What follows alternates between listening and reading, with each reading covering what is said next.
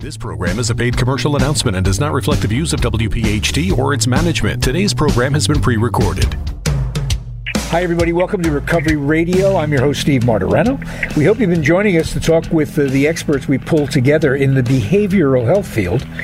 What we're looking to do is foster diverse and meaningful conversations on a couple of things, not least of which is substance abuse, but in a much broader sense, our mental health and well-being. I needn't tell anybody that these are difficult times. Managing our way through this pandemic has been a startling change in our lives. Changes that go on almost on an hourly basis. It's a cliche, but all cliches are true. That's how they become cliches. This is a big boat, and we are all in it. We're going to take another look. We've done this a couple of times already in sort of negotiating and managing our way through an extraordinarily strange time with regard to our behavioral health. The way we behave has a bearing on the way we feel. So with regard to managing stress and anxiety, that'll be the topic. We will do it in a general sense, obviously, but we'll also do it in somewhat more specific sense when we talk about folks who are desperately trying to maintain connection with their recovery. To that end, we're really pleased to have with us Dr. Alan Berger. Dr. Berger is a clinical psychologist. He's also an author of 5 books and counting. Last time I checked, a lecturer, has spoken widely on these subjects. He has over 40 years experience in the field, and he joins us from his private practice on the West Coast. Dr. Berger, thanks so much for taking time. I know you must be busy. Well, you're welcome, Steve. It's really great to be here with you and to be able to talk about some of these issues that are just so powerful for all of us right now. So thank you for having me on the show, and I hope that I can share some stuff that's going to be useful for your listeners to navigate themselves through these very challenging times. Well, we appreciate your time. So let's begin a little bit, just a thumbnail. I know we can't possibly do your resume justice, but tell us a little bit about your background. Well, my journey in recovery started back in 1971. I'm a Vietnam veteran. I went in the Marine Corps in 1969 with an alcohol problem, came back from Vietnam with a problem with alcohol and other drugs. And I was very fortunate to be one of the first Marines admitted into a program that rehabilitated Marines rather than just discharging them back to civilian life. That program was called the Drug Exemption Program, and I was the 3rd Marine admitted to the program at the Kaneohe Marine Corps Air Station. They had no idea, Steve, what they were doing, but they knew they didn't know, and they turned to the AA community and invited some young people to come to the base, to the Marine Corps base, and share their stories. And I'll never forget, on a Tuesday night, this fella, Tom, came in, and, you got to get this picture. I mean, there's a group of about 20 of us Vietnam vets in our combat, fatigues, and this hippie walks in to share with us about his story. So there was a real weird energy at the beginning of the meeting that we had with him. But by the end of that meeting, I was spellbound. I had never heard anybody talk so authentically in my life. And the thing that stood out to me, Steve, and has made a big impression to me, both personally and through my professional career, is the emotional freedom he had.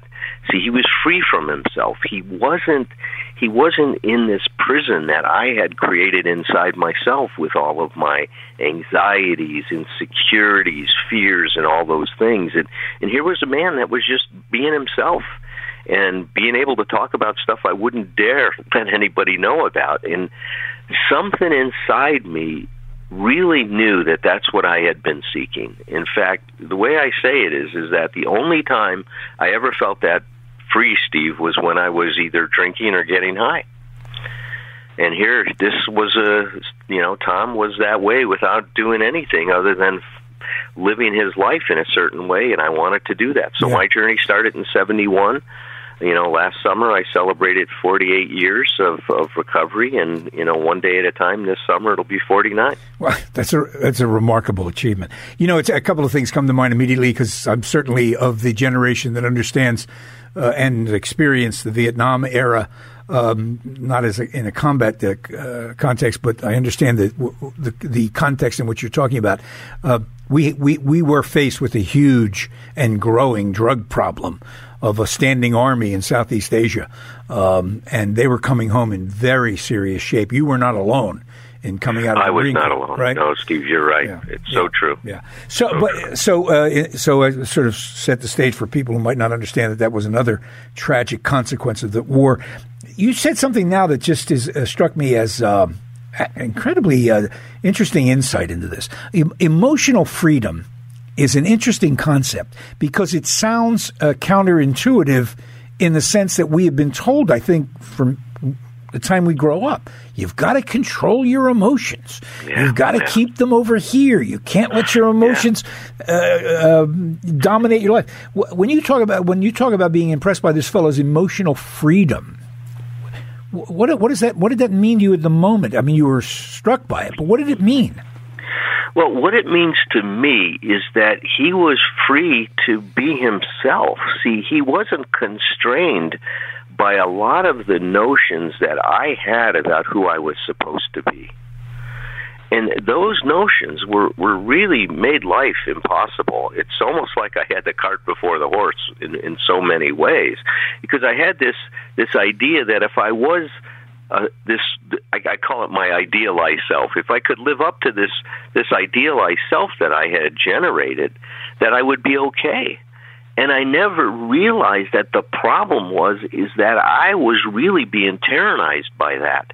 It wasn't setting me free. It was imprisoning me. If I take responsibility, I say I imprison myself with these ideas about who I should be. Mm-hmm. And emotional freedom is really letting go of all of those shoulds, mm-hmm. and being able to own and be who I am at this particular moment in time. It's almost like Popeye the Sailor Man. I am what I am. I'm Popeye the Sailor Man is the way I think about it. And that's, to me, a freedom. And what I found is that when I could own, and sometimes owning it meant something like this, Steve, is like, I'm afraid to be who I am right now, right? And there's something that sets you free, or set me free, as soon as I own those things. We call it a paradoxical theory of change. As soon as I own what's really going on with me, then I can discover new possibilities. And by the way, that's how I define recovery, as the discovery of new possibilities. Well, again, I think it's a deep insight, very difficult for a lot of people to reach it because, as you said, it is sort of contradictory to start a journey to some place that really is intended to take you back where you already are. You just don't know it. I love how you just said that. That's right on, right? It's in the other way I've defined recovery, it's the recovery of our true self, or our authentic self. So you're right on, Steve. That resonates with me. Dr. Alan Berger, a clinical psychologist, is with us to talk about the notion of, at any time in life, but certainly during a pandemic, trying to get to that emotionally sober state of your true self. Let me ask you a question with regard to the idea we often, or you say you had of yourself, that just didn't jibe with what you were feeling, and it led to despair and drug abuse. Where did the notion of who you were come from? Was it imposed upon you, or did you come up with that phony? Well, I think it was a combination of an interaction of several forces. It's such a great question, because right now a good friend of mine and colleague Dan Griffin and I are writing a book called "What Men Would Tell You If They Weren't Busy Watching Television." It's a great title. It's a book about men for women, and what we're exploring in it are the man rules. And I accepted a lot of these man rules, like the no cry rule, right? Mm-hmm. Real men mm-hmm. don't cry. Mm-hmm. Well, I had a lot of things like that. Real men, I joined the Marine Corps. You're tough. You're not supposed to feel any fear. I was ashamed at moments that I felt fear. And later on, I discovered, my God, that was a human reaction. But somehow, and this is what was so crazy, Steve, human didn't seem good enough for me. Now, talk about creating an impossible way of life, that if I'm denying my own humanity, and I think I have to be something other than human to be okay, Well, you can see what a pickle I put myself into, right? It's really a difficult thing. So those rules, I think, are partly generated by society, right, and our culture that we live in. Some of the more personal rules came out of my family of origin in terms of the things that we experienced. I lost my dad at a very early age. I was 11 years old. He died of cancer, multiple myeloma. Very, very traumatic for me. And, my mom was devastated. My grandfather, this was his only son. And the lament I heard from my dad, from my mom, was this isn't how things were supposed to be. And so right early on in life, I got this idea that if life lived up to my expectations, I'd be okay. Instead of getting the message, and this is, what I want to get into today with you, is to talk about emotional sobriety.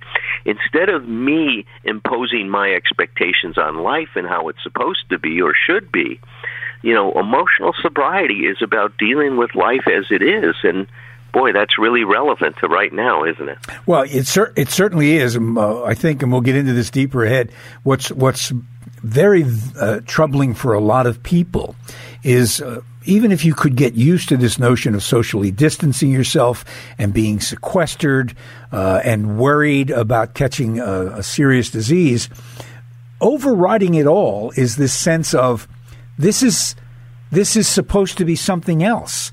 This should be something else. And that can make you crazy because, as you just said, no matter what we think things should be, they're always going to be what they are. That's right. That's right. And emotional sobriety is about getting ourselves aligned with reality instead of demanding that reality should be what I want it to be. Yeah. And what happens, Steve, energetically what happens, as soon as I get focused on what should be and get upset about that, then the energy I have to cope better with what isn't available to me.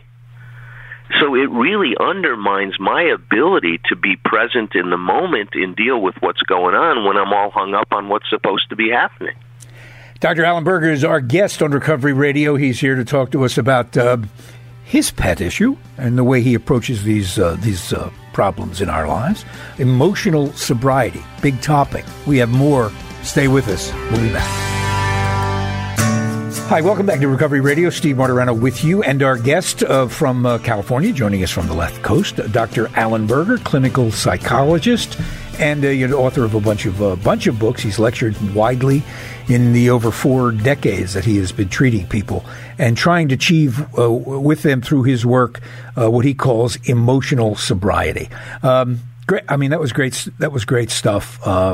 Alan, talking about trying to get from where we all are to where we think we should be, and the confusion that causes. Tell me about your practice. I know you're in private practice.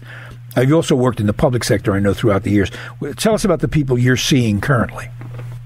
Well, most of my practice is comprised of people that are in recovery, either initiating recovery, starting at what we would call stage 1 recovery. I have probably about 20-30% of my practice are people in that category, and then the rest of the folks are in what I would call stage 2 recovery, which is, I love how you can define recovery as, getting clean and sober, staying clean and sober, and then living clean and sober. So I've got people that are struggling with getting clean and sober, and I've worked with them. But then the real bulk of my practice is in staying clean and sober and living clean and sober. And that's where I really try to help people develop a real solid foundation to their recovery. And, and building on what we talked a while ago, Steve, is I found that this emotional sobriety issue that we started to talk about is so relevant to increasing what we call recovery capital. And that's a great way to think about recovery is that we've got internal assets and external assets. And we can bring these things to bear to initiate and sustain our recovery. Well, the problem is if my recovery depends on things around me, then what happens when those things change? So let's say, for example, I'm in legal trouble, and I've got a DUI. I'm going to meetings because I want to deal with this DUI. And now I've served my time. I've complied with the court. I've met all the requirements.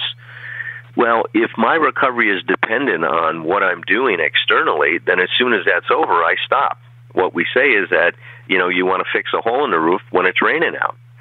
The issue is, in real recovery, happens when we're fixing the hole in the roof, whether it's raining or not, right? That we're motivated to grow and to continue this journey.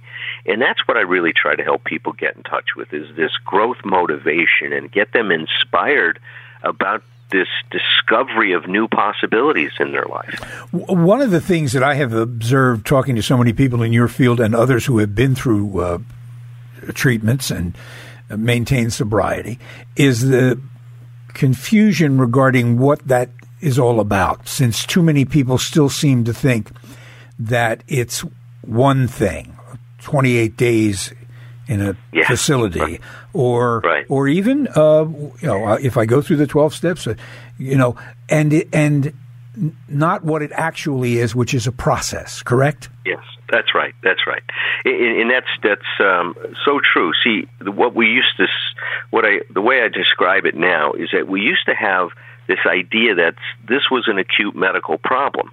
So it's like you broke your leg, right? And now you got to go fix it. And then as soon as it's fixed, you can go walk on it. And now you're done with that. You don't need any more treatment for your leg. The bone is healed and you're able to function again. And that's how people were treating addiction for many, many years. You go into 28 days and you should have it wired, right? Maybe go to a couple meetings afterwards. But people didn't get the idea that this is a chronic illness, like asthma, like hypertension, like diabetes.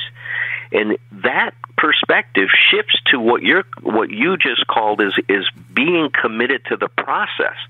So when I understand that this is going to take a lifelong approach of managing this, yes, a day at a time, right now, sometimes a moment at a time, but it's going to be a commitment I need to make to myself for the rest of my life. When people can get a hold of that, then they start laying that foundation I was talking about, Steve. Well, let me ask you from a personal standpoint. When one has done the work and conscientiously began to build this foundation so that they can continue moving forward, and then literally, and I mean this literally, not literally, the ground shakes. Everything changes. That's where we are today. So everything we have structured, whether you're in sobriety or not, has been thrown up in the air as though you took a puzzle and threw it up in the air. Those people are in most danger of a problem, aren't they? Oh, yes. Yeah, there's no question about it. And look, this is going to, if people are finding themselves shaky right now, then they're going to realize that their recovery was too dependent on things going on around them. Because like you said, we don't have what was available to us before, right? At this particular point in time, people are attending meetings in Zoom mostly, right?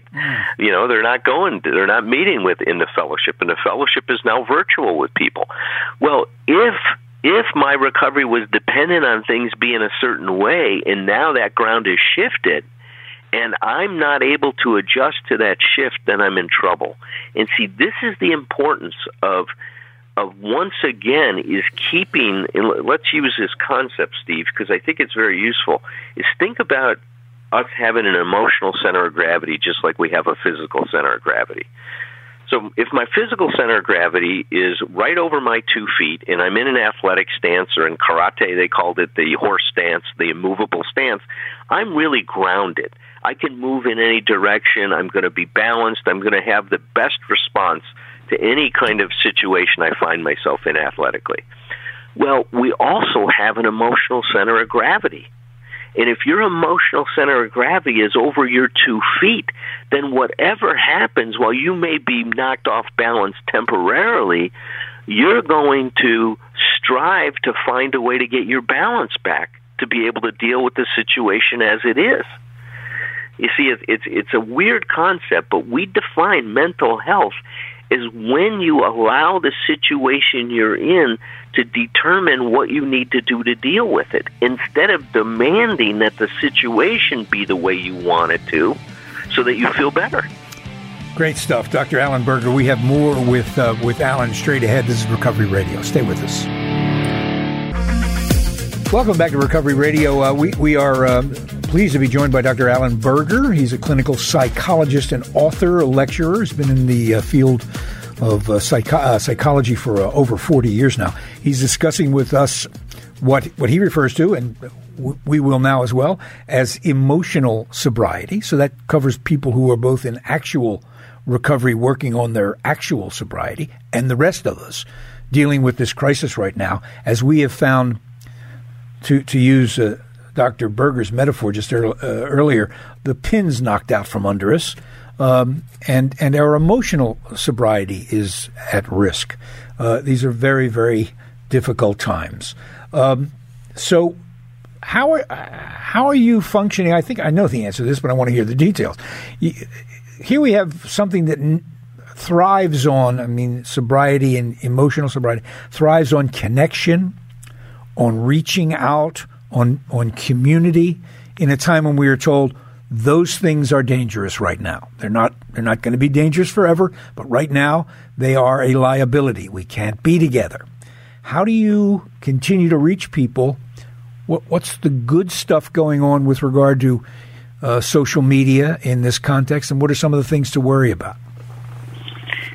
Well, let me put it in this context, Steve, because I think it'll help everybody understand this. My dear friend Tom Rutledge and I, we do these videos. We've started to do this as just a public service. On every week we get together for an hour and we publish these things and post them on Vimeo. But one of the things Tom likes to say is that we are isolating in community, is we are isolating as a community. And he's got the essence of that we can keep our connection regardless of what's going on. But see, to do that, you have to have a certain level of emotional maturity, or a synonym with that would be differentiation. So we're going to use the word differentiation, emotional sobriety synonymously, and emotional maturity. All of those are talking about the same thing. Well, when I'm differentiated, then I experience this separation or isolation as another dimension of our connectedness. You see, it doesn't become a disruption of it. But if I am not that emotionally mature, then the separation becomes isolation and then leads to depression. So depending on our response, and this is so important, Steve, is that there's always grist for the therapeutic mill or for our self-growth, right? And how you're responding, how your listeners are responding to this, they can use that information to see the way I call it, to see what their next step is in their emotional development. If they're feeling isolated like that, then they've got to start to take a look at the fact that they're emotionally dependent on things being a certain way for them to be okay. You see, the more mature I get, then instead of things being a certain way for me to be okay, it's that I need to be a certain way to be okay. So I can look at this isolation we're having and see it as that we're all in community and doing this together. Now, one part of that then is accepting that the way I can stay connected with people, once again, I said when you let the situation control you and you respond the best way in the situation, I start learning how to Zoom.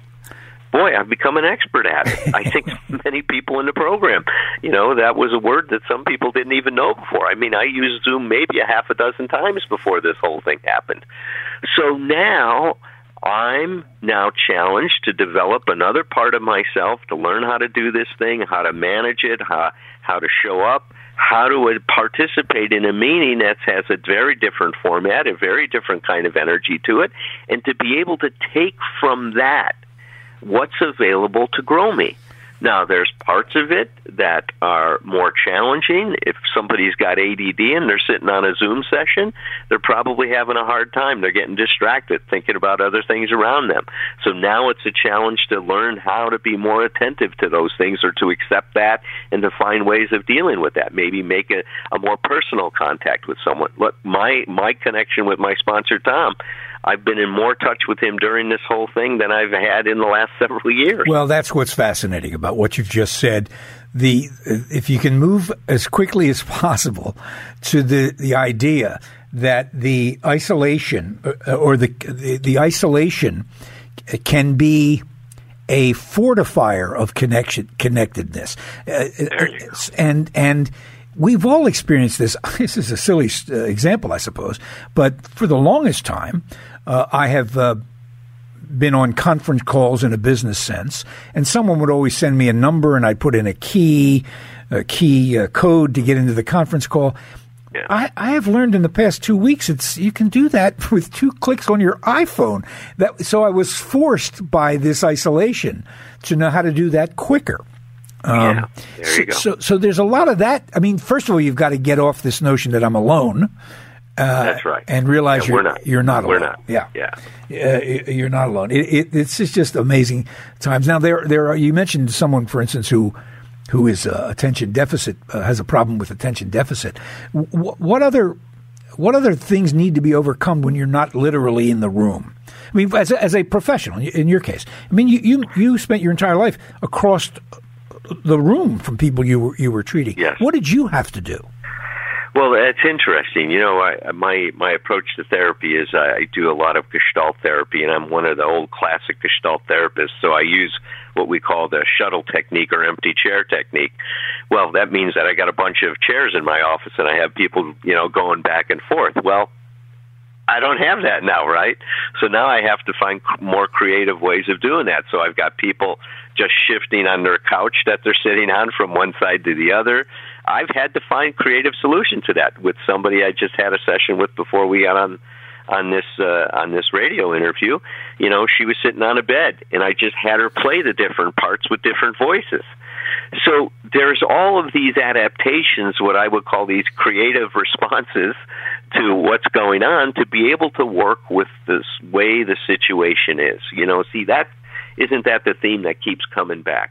Is life is not going to be what it's supposed to be, unfortunately. It is what it is. It's how I cope with it that counts. And that's the message right now. And if you're struggling coping with this, that's okay. Trouble doesn't mean something's wrong in your life. It just means that you've got to pay attention to what's next for you and what you have to figure out to do what you just talked about. Learn some new things. Yeah. This can be an experience that can grow us incredibly so. Yeah, I've never forgotten what somebody said to me a long time ago about adversity or trouble, and they said, sometimes it's or not sometimes, but always it's easier to ride the horse in the direction it's going. Yes, that's a great way to think of it, Steve. Let me ask you with some specificity here about things you may be dealing with your patients. Grief is one of the unfortunate emotions that people are widely sharing in a new and strange way. We know stories about you can't go into hospitals, you can't go to funerals. What's your advice to people who are dealing with grief in a distant fashion? Well, that's my heart goes out to all these folks, right? I think more than ever before, we've got a situation where grief is going to be what we call a complicated bereavement, a traumatic bereavement. People aren't going to have the opportunity to say their last goodbyes, that they're going to be separated from those people they love and when they're passing, and this idea that you're not at their side is going to be very, very painful and create a lot of sadness and grief for people. One of the things that I've learned in my work with people is that we can still take care of ourselves even though the situation doesn't unfold the way we would hope it would. Meaning that, you can still write to that person, write a goodbye letter to that person, put that person in a chair, talk to them.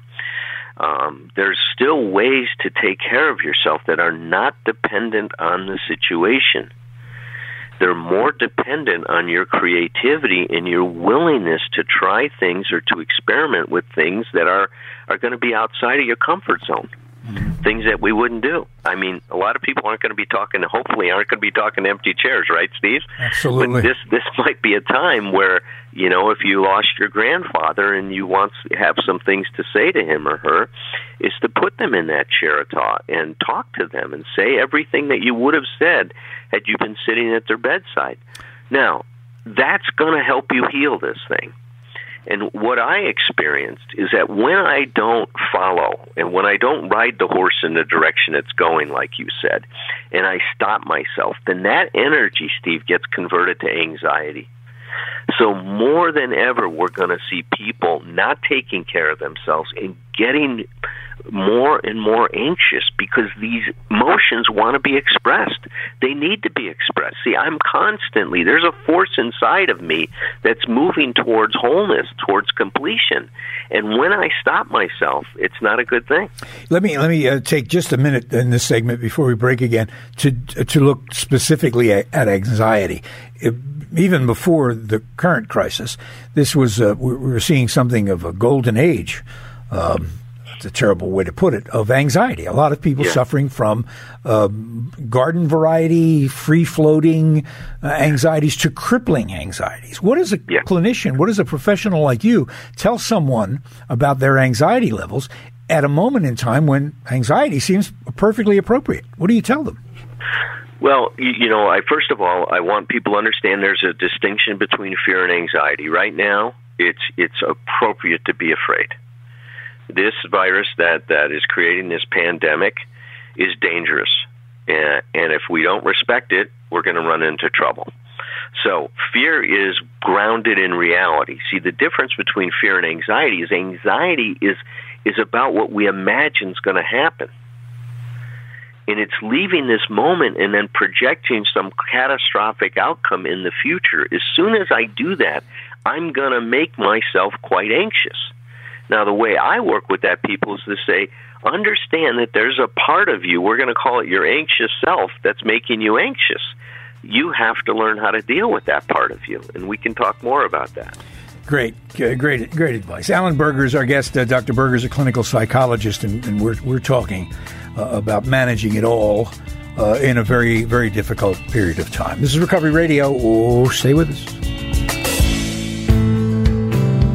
Welcome back to Recovery Radio. Dr. Alan Berger has been our guest, and it's been just we could do three more shows with Dr. Berger. It's been great stuff as he's gone very intimately and very informatively into this area of emotional sobriety, which we're all dealing with right now. Alan, I know you wanted to pick up on this notion of dealing with anxiety, so go ahead. Well, yeah, I want to give your listeners this concept of dealing with different parts of themselves. See, Steve, another way we define mental health, this is the second definition I've given you, is that mental health is an appropriate balance and coordination of all that we are. So what it means is that we all have different parts. There's a myth of singularity. We're not just one self. There's many different parts of me. There's a part of me that's intelligent. There's a part of me that's pretty stupid. There's a part of me that shows good judgment. Sometimes there's a part of me that shows, poor judgment. There's a part of me that's generous, a part of me that's self-centered and selfish. I've got all of these selves. Now, that doesn't make me civil. I don't suffer from a multiple personality disorder. If I did, I wouldn't know I had all these parts. See, they'd be isolated. Right. But, I'm a garden variety neurotic, so I'm aware of all these things, and I feel all of this internal conflict. We call it the Civil War. So when the parts in me are not coordinated well, then I'm at odds with myself. So what this means is that I need to work on my relationship within myself. My good friend Tom Rutledge says, we don't want to have a codependent relationship with ourselves. We want to have a healthier relationship. I love when he puts it that way. So what does this mean in terms of anxiety? Well, look, and by the way, this is the first way of getting free of something is to take 100% responsibility for creating the existence that you're experiencing, which means that I create my anxiety. I create my depression. I create my alcoholism, et cetera, et cetera. I create the quality of my life at this very moment. So when I do that, it means that I have to look at the part of me that's making me anxious. And I like to say it that way, Steve, is because instead of thinking I'm anxious, which just makes me anxious, I want to define a problem in a way that opens up a possibility of solving it. And so when I distance myself and say there's a part of me that's making me anxious, I can now see that as the part I have to deal with to feel less anxious. It gives me a path or a direction to what I need to do to take better care of myself. So this dialogue, when I have people do it, then what they see is that this other part of them is it's projecting in the future, it's very catastrophic, it's not based on having any faith in our ability to grow and cope. That's the message that it gives. If I just go along with my anxious self and agree with it, I'm in trouble. Yep. Then it's like two against nobody, right? Mm-hmm. What I try to help people do is to challenge that side of them, to disagree with it and say, you're talking like I don't have some ability to cope. I do. And if I don't know how, I know how to pick up the phone or reach out to a therapist and stuff and get somebody to help me. Yeah. Then I don't have to do this alone anymore. So what happens is when we respect that side of us, instead of giving it privilege means that we let it run our life. If I respect I got the feeling, then I take my responsibility to learn how to cope with that part of me, and I learn how to deal with it. And that's the essence of emotional sobriety, is learning how to stay centered or become the determining force in your life instead of letting emotions like this run your life. And what is most important, not most important, but critical in that process, as you've outlined it, is in this moment when we are isolated one from another, the dialogue, and that's the word you used, that you're talking about, really begins with you. You're having the conversation with yourself. Yes. If you begin looking outside for somebody to talk to, you're probably not going to get there. Is that what the idea? Yeah, you're right on. Unless somebody directs you towards paying attention to that dialogue with yourself. But you're right. Is that that's another key point, because what undermines emotional sobriety is my emotional dependency. So if I rely on you to make me less anxious, then I'm emotionally dependent on you, and I'm okay when you do what I want you to do, and when you don't, then I try to manipulate you to get you to behave the way I think I need you to behave for me to be okay. Go ahead. And I was just going to say, and what that's based on is this idea that I need someone else to be okay. And it undermines our own ability, and it undermines our faith in ourselves to be able to cope better. Alan Berger, thanks so much. We have gotten to it, and I wish we had another hour to continue this. As I mentioned at the beginning, Dr. Berger is a clinical psychologist, and he has a private practice on the West Coast. But he is in many places with many things to help folks. A couple of ways people can reach you or get into that Zoom program you were talking about. How do they do that? Okay, Steve. Here's a few things. So you can go to my website. There's a lot of, I open source a lot of the things I do. That's www.abphd. So my initials are abphd.com. You can go on Vimeo, put in my name. I've got 4 videos that we've just released as a public service to help people, support people through recovery, discussions I've done with Tom Rutledge. And there's also a video on there that we were going to be at one point selling to people about unpacking Bill Wilson's letter on emotional sobriety. We just decided to turn it over to the community as our part of trying to help people get through this. It's a talk I did with Herb Kagan. All of that's available on Vimeo. Now, on Thursday nights, I started an Emotional Sobriety Anonymous meeting. And last night was our 3rd meeting. We had 74 people. So let me give everybody the Zoom ID and password. We'd love for you to join us. It's 330-149-513. 330-149-513 is the ID. Password 375-986. We'll try to get that stuff all up on the website for you, but Alan's website has it as well. Alan Berger, Dr. Alan Berger, thanks so much for your time and joining us on the program. Hope to have you back real soon. Stay safe. Thank you, Steve. Take care. My pleasure. Bye-bye. This program is a paid commercial announcement and does not reflect the views of WPHT or its management. Today's program has been pre-recorded.